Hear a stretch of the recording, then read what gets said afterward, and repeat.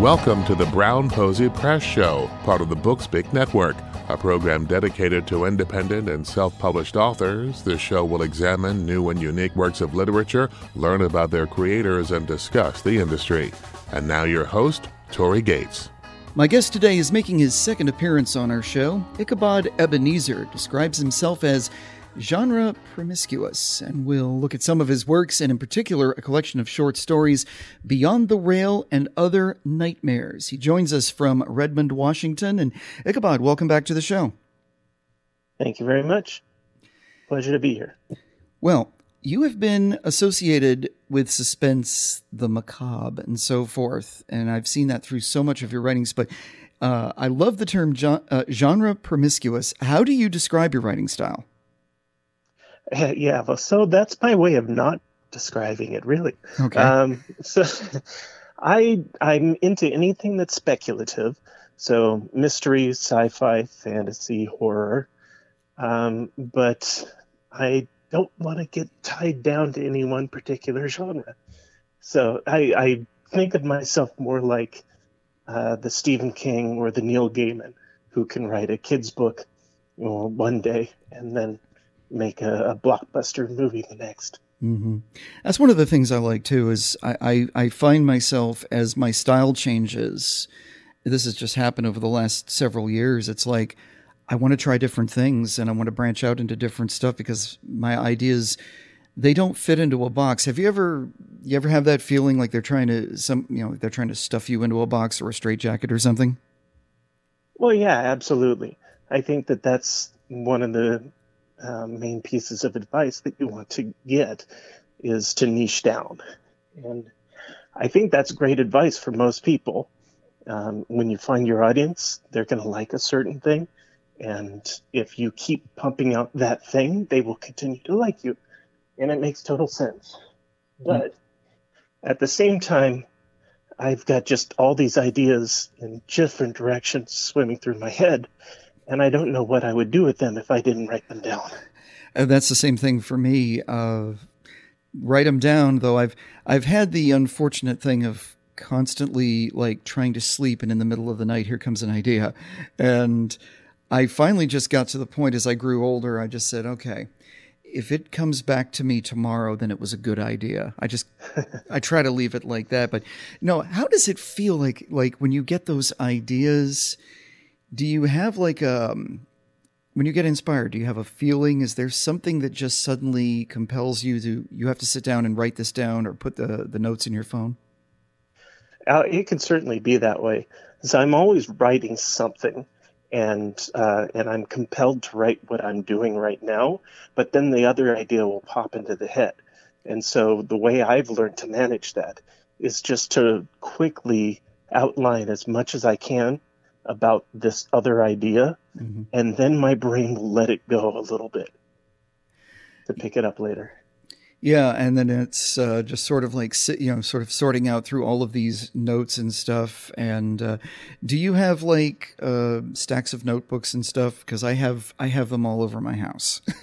See, I used to, but I find that my hand cramps too badly to do that anymore. So everything's electronic. Everything gets typed in these days. Well, that's cool. But I have 3 backup copies, though, just to be sure. Oh, good. Oh, very good.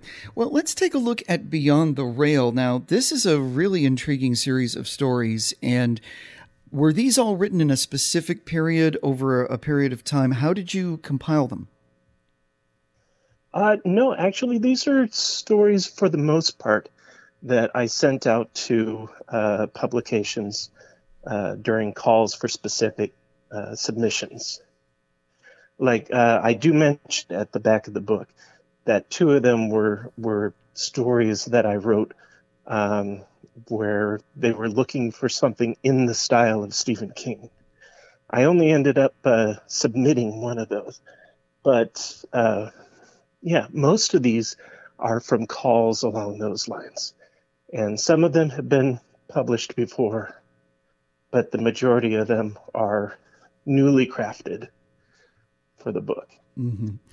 And how difficult is it to fit a series together. It's like sort of like choosing tracks for an album. It's like, how do I make it flow? What was your design for that? Yeah, so I had to make sure that that the stories did fit a certain theme when putting them out there, or at least, they meandered between themes in such a way that it made a coherent whole. So out of all the stories that I was looking at, these were the ones that were most, it's hard to say exactly, but the essence I was going for. Mm-hmm. And the thing too is like a lot of, I can't characterize you as to other suspense writers. I don't read an awful lot of it myself, to be perfectly honest, but the ones I've come across, there's these dips into levels, and you sort of go into, there's certain levels of, okay, this is going to scare people. Here's the setting that's going to scare people who don't normally read this. And then suddenly here's like a plot. Here's a point. Here's a vehicle. And then there's these odd little turns in the labyrinth that you give to a number of these. Is this something that you're conscious of? Have other people brought it up? Yeah. So if you're writing a novel, right, you have to manage the highs and the lows. You balance out intense action with some slower scenes where people process what just happened. Right. Things like that. So when I was putting together the collection of stories, I wanted to think along the same lines. Now, I'm always interested in hearing what people pulled out of it, because I really think that writing is never really complete until it's been read, and that the reader puts nearly as much into it as the author did themselves. Mm-hmm. So I couldn't say for sure that every twist of the labyrinth that you saw was something that I intentionally put in, but I'm very glad to hear it was there. Well, the first story, Singalong, really kicked off the collection well, and I love what it comes through as it starts with, it's like a theft, and it turns out to be the theft of a car, and then what happens to the thief is so amazing. I was like, without giving it all away, tell us about the idea behind that story, because it's cool, and yet it's also incredibly creepy, and I loved that. Yeah, so I liked the idea of a curse that was insidious enough that it just seemed, at first like it was a minor inconvenience. Right.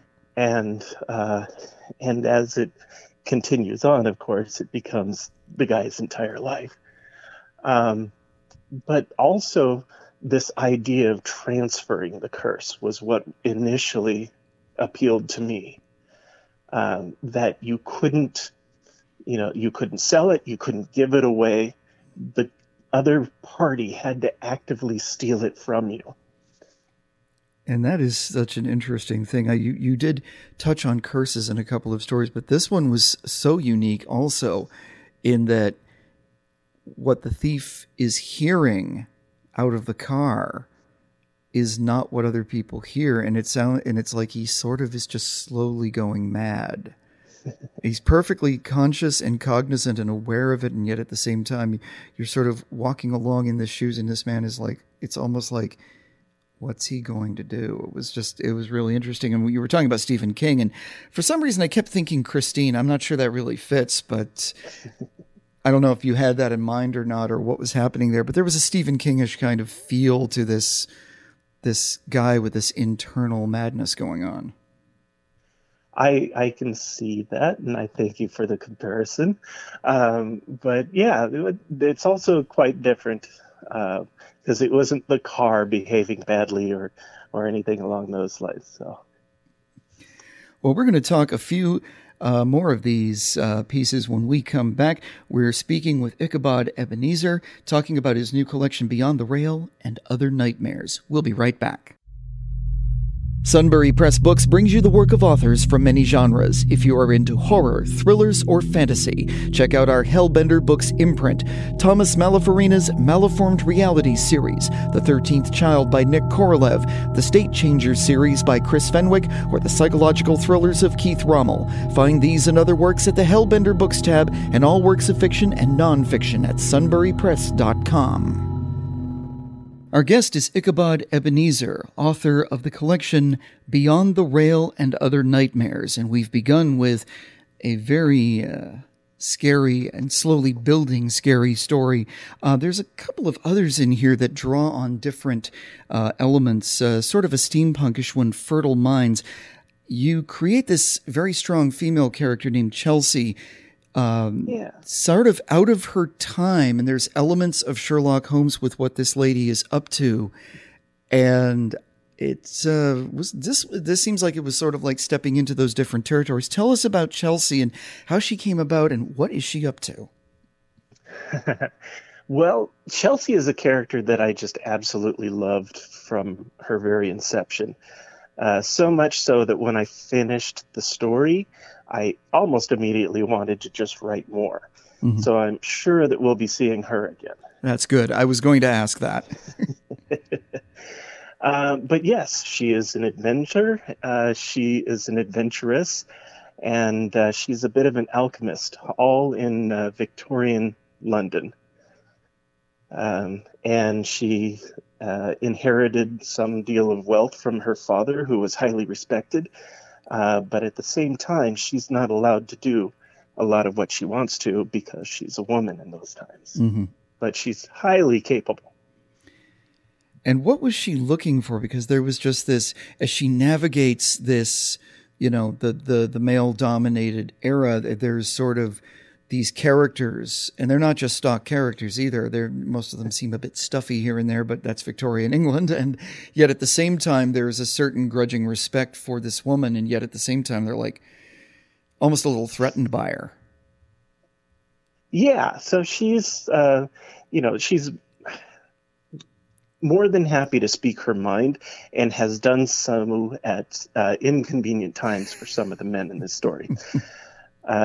And, whether she's right or wrong, that's hardly important. It's the fact that she's gotten up and spoken. And she is mostly just out for adventure and to right any kind of wrongs. In fact, I think of her more like an Indiana Jones character than Sherlock Holmes, despite the fact that a lot of mystery comes into it. I could see that in terms of there's that fearlessness and that willing to jump in. Yeah. And it's that's a question that's sort of, maybe we're veering off a little bit, but there's been a lot of talk, and I have no problem with it because most of my protagonists are female, and I don't know why, but that's just how it is. The strong female character isn't just a trope, and it isn't just a stereotype. I've come across some fantastic work in the last several years where we're seeing female characters really step up and take their place. And despite the detractions of some, it's not for its own sake. There's just, people are finding their way to create interesting female characters that can take a lead, that can take charge. And as I say, mine, they just come to me. I'm not trying to make a statement. Or anything. I'm not saying anything about myself. I'm just saying, they come to me. How do you feel about that? Well, it's much the same way. I come up with characters first, and gender's just one aspect of that. She needed to be female for this because in Victorian London, there are all these expectations, and we needed somebody who was going to subvert those expectations and kind of work below the radar in some aspects. And I thought she'd have to either be a child or a woman for this. Mm-hmm. And as soon as I started coming up with her, she was the perfect fit. Mm-hmm. And do go on. Yeah, but at the same time, what you want to avoid when you're creating the strong female characters is somebody who's just too perfect. Right. Or just does what the men do. right? You want to make sure that her gender is an important part to her, even if it isn't an important part to the story. Mm-hmm. And that was an interesting thing for me was when I began serious writing about 15 years ago, working with a female character, I have a template in front of me, and I began to realize that the template was too perfect. It was an actual other character that someone created, and a friend of mine said to me, she's too perfect. She's too nice. She's too forgiving. She's too willing to let people step on her. And I thought, I can't let that happen. And I try to find, and I think for me, a lot of character, and the same thing for me, it's the characters come. Sometimes I'll have a story idea, but I have no clue where it's going, and then the characters just start sort of showing up. Have you ever had that? It's like sometimes I just find myself sketching out an idea that I'm seeing in my head, and sometimes I have a character just come in and sit down in front of me. It's like, here I am, write something for me. How does that work for you? Yeah. No, absolutely. Some stories come up from an idea of the place, the environment. Some stories come up from a plot cue, government forces doing this kind of thing. Who is going to react? And then the characters start to show up. And sometimes it's the characters themselves. I've had ideas come up from just a snatch of dialogue that I imagine in my head. Mm-hmm. So that's generally the characters flow from that, and then the situation that they're in, and then the world building begins. Mm-hmm. So yeah, any one of those three. Well, there's an interesting thing. Building of worlds, you built unique ones. Most of them are certainly recognizable. We have to jump to one, and it's entitled The Raven, and there's a certain amount of Edgar Allan Poe here, but you dive into the cyberworld and cryptocurrency, and it's like, now current events always open up a new door. What happened here? This was one I was like, I'm just scaling through it going, oh God, what's he done now? Yeah, so I had to balance the steampunk with a little bit of cyberpunk, and it wasn't too much cyberpunk. There's bits of the Matrix in there, Mm-hmm. because of what's going on and how there's this secret that people know about, and it's just underneath everybody else's recognition. But at the same time, this one's really a ghost story. Yeah, and I did see that. It was like there's this, and it's sort of like there's a search for someone, but at the same time, I think it kind of comes back around maybe to Singalong a little bit. There's like, this person has been drawn in, and now he's got to try to find a way out or something. Oh yeah, absolutely. The guy was looking to the hero of this story is just looking to simplify his life. He had the high stress, constant ship dates atmosphere of a software developer, and he had to back away from all that and just become a barista. But of course, that's when he's pulled back into a world that's even deeper than he realized. Mm-hmm. And it's one where you just sort of feel the frantic nature of what he's going through. And that's one of the other neat things about short stories is like you can put an intense amount in just a few pages and that sort of thing. Yeah, that's something that I always loved in reading it. To pull back Stephen King, I always liked his short story collections more than anything else, because when I was getting ready to bed and I needed something to take my mind off the day, mm-hmm. I could pick a story just based on its length in the book and be able to get through it in a night. Mm-hmm. I wanted to ask you one thing about it, because there's a certain amount of gore and creepy stuff going on.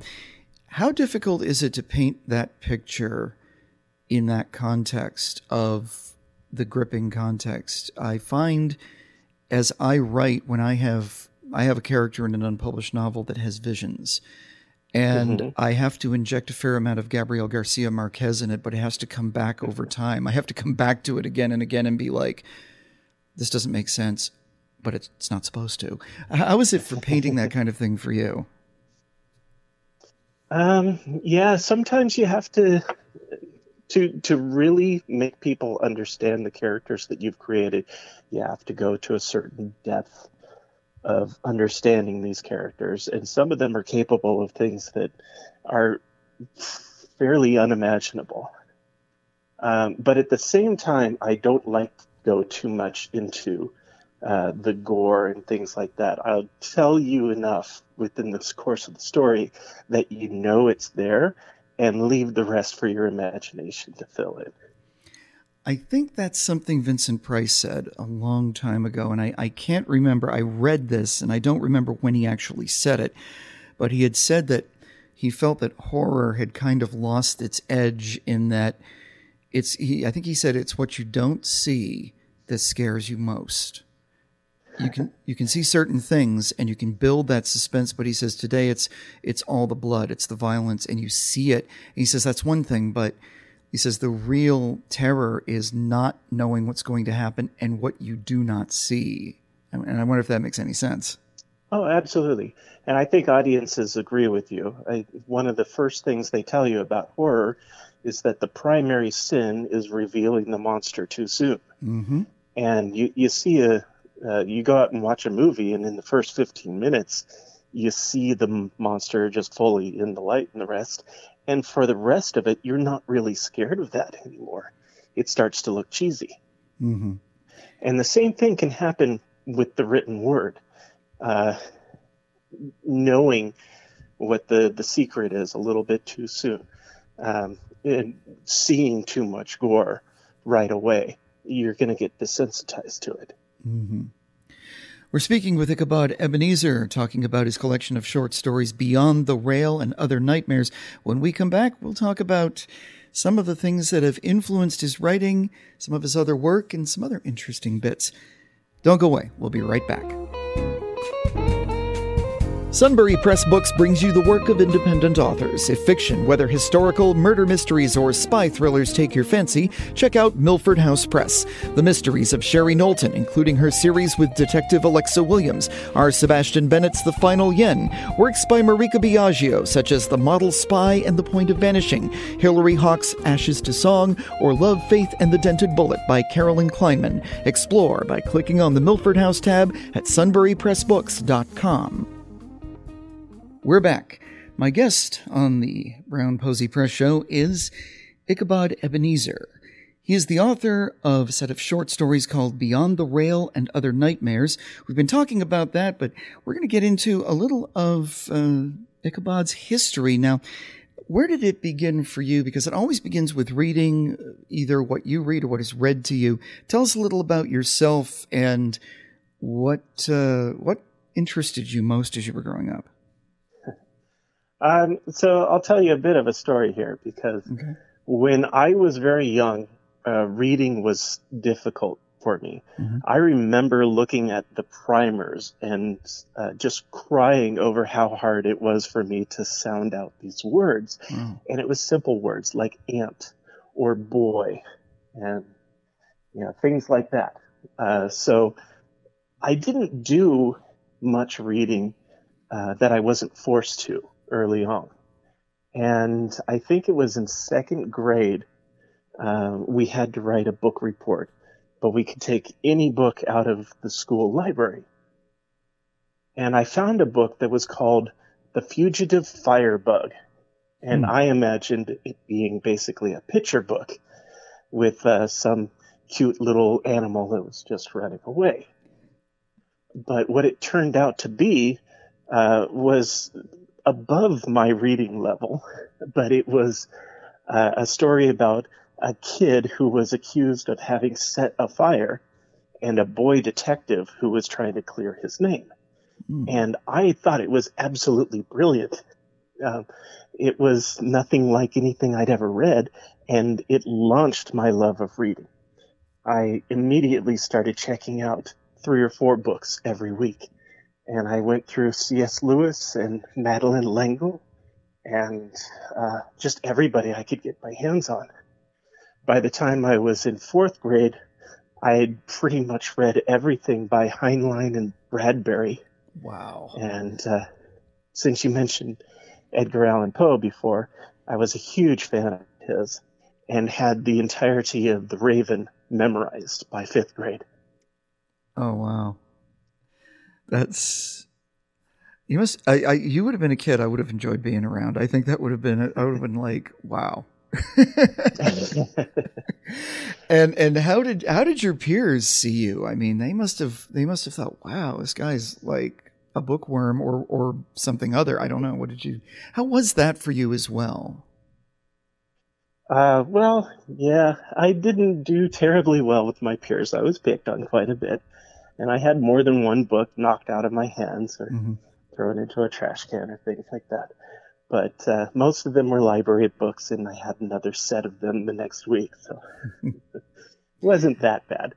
And I sure liked the books better than I liked any kind of attention I might have otherwise got. Yeah, I wasn't very good at making friends very easily as well, and I found books were sometimes much better. But when did you begin writing yourself? When did you start to think that, hey, maybe I can do this myself? Well, so I was told back in high school that, some of the stories that I told people that I should write them down because they were engaging and things like that. And I also was into role-playing games like Dungeons and Dragons. And when we got done with the campaign, I was often told, you should write that stuff down. You'd sell 1 million. So I did write a few back then, but most of those have been, thrown away or lost. When I recently was watching a lot of Doctor Who and Firefly and a few other shows like this, I was obsessing about them in between seasons, and I found the world of fan fiction. And to be honest, most of it was kind of crap. A lot of self-insertion fantasy, or just an excuse to make the two Winchester brothers unrelated so that they could be a partner as well.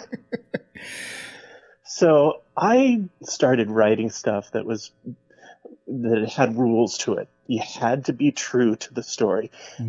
People had to be able to read it and say, yes, that looked like an episode of the show. And unfortunately, at a certain point, I started doing crossovers, and I had the Doctor go and meet the cast of Firefly.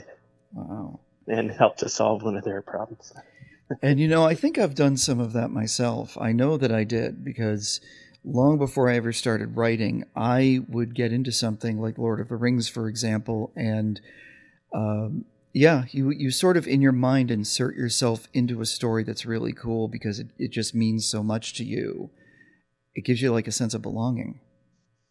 Absolutely. I can tell you, I was Legolas for sure at the age of 9 or 10, out in the backyard, fighting with my brother with a couple of pond frogs. Oh, excellent. I'm ashamed to admit that I inserted my own self into the story and created a character that would fit kind of sort of with the different races. A man, I guess, but you never really were quite sure. And I didn't really develop him very well. I just sort of put him in there and gave him something to do. And but it made it engaging, and it made it fun, and it started to sort of it starts to make your mind think, okay, what can I do with this? Let's write our own story. And you talk about fan fiction, and I've written very little of it. But again, do you think, I just saw an article about it recently too, that fan fiction is where you start, and I think some people have. I think some people have started, but I'm wondering how hard it is to jump from fan fiction into that original thing of your own. Was it difficult for you? Well, no, it turned out it was fairly easy for me to take the stories that I had already had in my head and put them down with the same kind of love and care. You just have to be ready to play in your own sandbox, one that you've built, rather than one that's been already constructed for you. It can be easier to work in fan fiction, although some of the rules I set up made it harder because I had to stick to them. Mm-hmm. But still, you already had the setting crafted for you. You had characters that people already loved. You didn't have to go through all the trouble of introducing new characters to people and making them fall in love with them. Mm-hmm. But that's a very interesting self-discipline that you used, where you made a point of saying, okay, this needs to be believable within the context of the story. It wasn't just slash fiction. You went off and did, it sounds like you went forward and wrote within the rules. You wrote within the lines. And how did it feel? Because it's like, I noticed on your website, you wrote an entire series of Doctor Who. I'm like, yes, oh man. I did. I have Whovian friends who would just be like, he did what? Yeah, so with my Doctor Who series, with all of my fiction, I wanted it to be able to be placed within their world such that it could be canon, that the regular show has never said anything that contradicts what's in here and vice versa.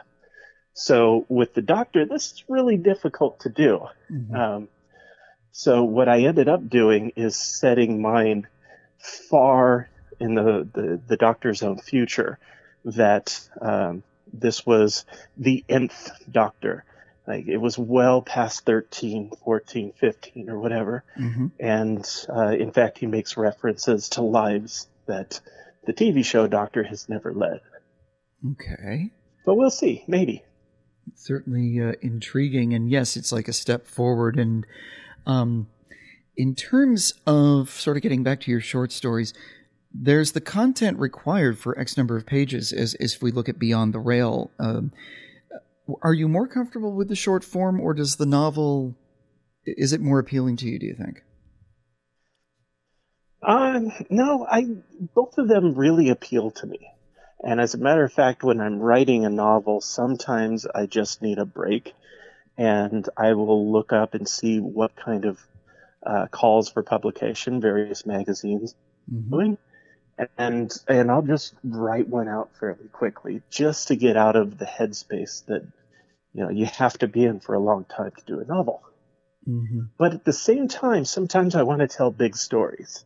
So the novel is definitely the majority of my focus. Mm-hmm. So it's love on both sides. Mm-hmm. Well, I want to ask you about a couple of these. There's one that I think we have talked about before called Bloom and Decay, and Mm-hmm. there was something sort of recap that for us and bring the readers to something else that you've done.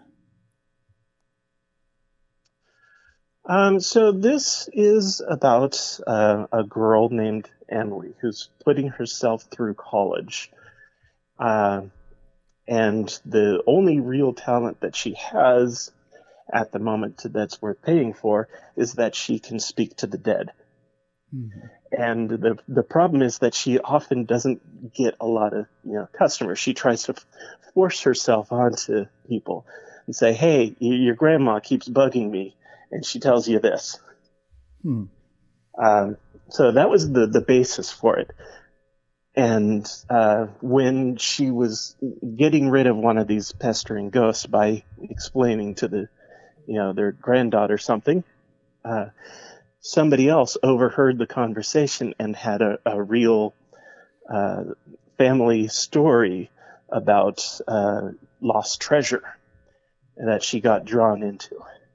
Mm-hmm. But the main thing that drove me to write this piece was the concept that just because the spirits can't touch you doesn't mean that they can't harm you. And this was the story that came up around that. Interesting. And when you're writing in the long form, when you're writing the novel, I think you've given us basically, it's not so much the moral, it's the central focus of the story. Those don't always come right away, though. I find it's like I'm not exactly sure why I'm putting something together, and it's like somewhere down the line in a lot of my work, it just suddenly says to me, this is what you're trying to tell. This is the truth.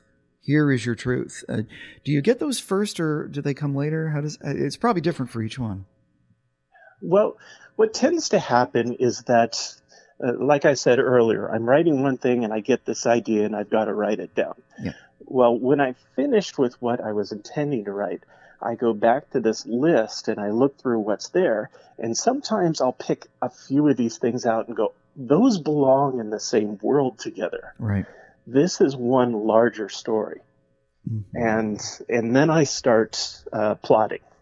I know that there's plotters and there's pantsers in this world, and I believe it's actually a sliding scale between those, and I kind of land somewhere closer to the plotter side of this.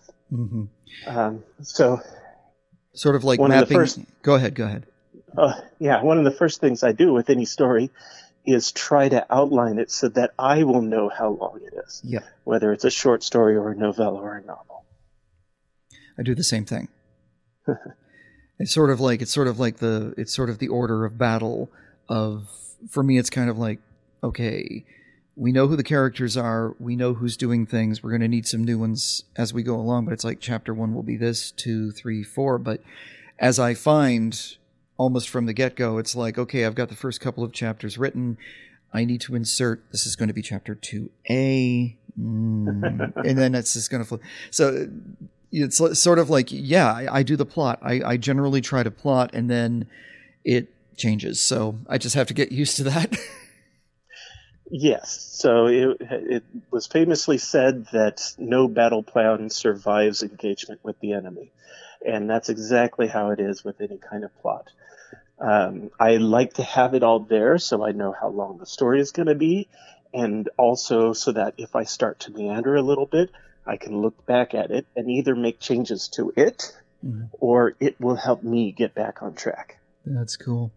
Well, speaking of another one here, here's another of your works, A Shadow Stained in Blood. This was a great mysterious one for me. Tell us a little about it. Yeah, so this was a 1930s crime detective story. It's film noir as much as I could make it. But it also takes place in Seattle, which in the 1930s was an absolutely amazing place to be, right? You're stuck between two wars, and that really creates an interesting environment for a city that has so much devotion to the port and the kind of what is the word? The business that can be conducted there, right? Shipbuilding, freight shipping, things like that are really high during war times, and then they just cut to practically nothing in between. Yeah. So we have people at the end of a depression, at the prohibition is over, but it's still a recent memory, things like that. And we got some very wealthy people and some very poor people. And never in the history had there been more extreme examples of those. And you throw them all into a city that's really quite small compared to a place like Los Angeles, New York, or San Francisco. And it's going to boil over. So it was a lot of fun to write that. And you live in Washington State. Now were you brought up there? No, I actually spent the first 25 years of my life in Southern California. Okay.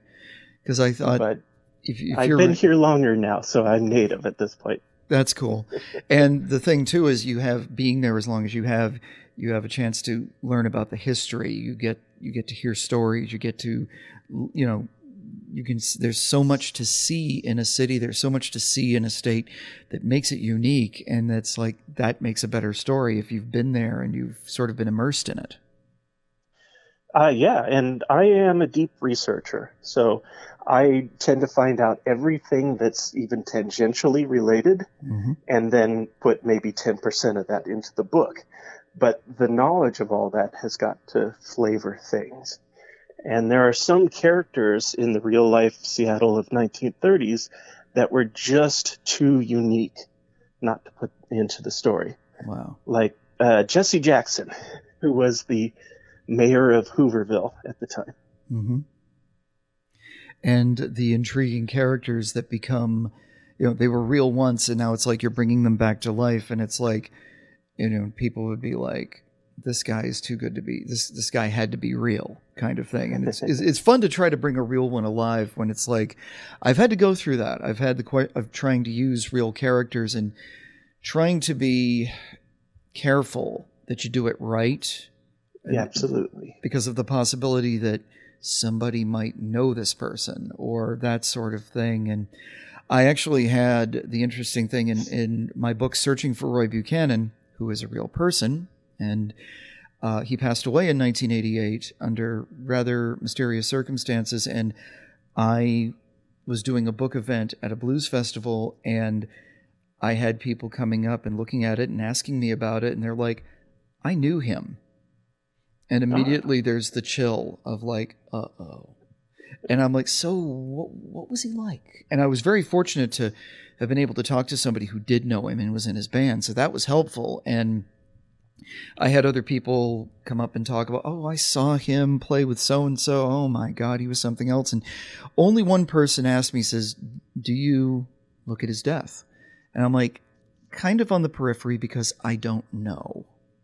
And the characters can't know. And I thought, out of respect, I have to do that for his family. And because leaving it up in the air is kind of probably the best thing to do. And they're like, yeah, because we don't know either. So it's hard to go there, isn't it? Oh, absolutely. That was a major concern for mine. I didn't want to show up at a book signing once I became famous and have someone throw the book down in front of me and say, I'm his grandson, and he was nothing like that. Mm-hmm. So that's where the discipline I was talking about earlier, being true to characters, was a good starting point. For Jesse Jackson, for instance, I put out social media calls everywhere I could to see if there were any living relatives who could help me understand better. Because all I had from him were a handful of pictures and one article that he wrote in the Seattle Times. Mm-hmm. Interesting. Well, what is next for you, Ichabod? What are you up to? What are you working on? Yeah, well, I'm pitching a fantasy story right now. It doesn't exactly fit into any time period like Middle Ages or whatever like that, because it does happen in a different world. And in the way that the world progressed was very different. But it is dark, as readers of my short story collection might expect. And it's a lot of fun. At the moment, it's called The Corpse Robber's Daughter. Sounds like fun. Well, and where can we find your books? Where can we find you? You can find me at theichabodebenezer.com, or if you search for my name on Amazon, you're sure to find it. Okay. And my last question, and I always ask this of people too, anyone interested in writing, what's the best one piece of advice you can give?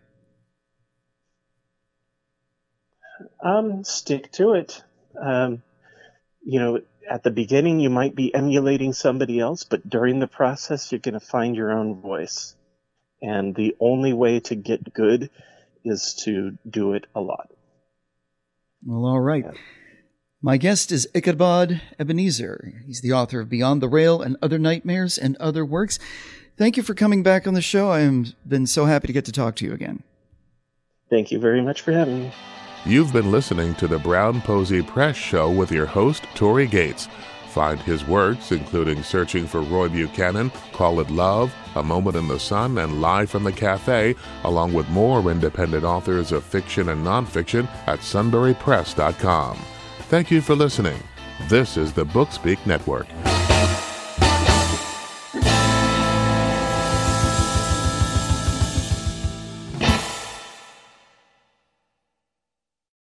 Lucky Land Casino, asking people, what's the weirdest place you've gotten lucky? Lucky? In line at the deli, I guess? Aha, in my dentist's office.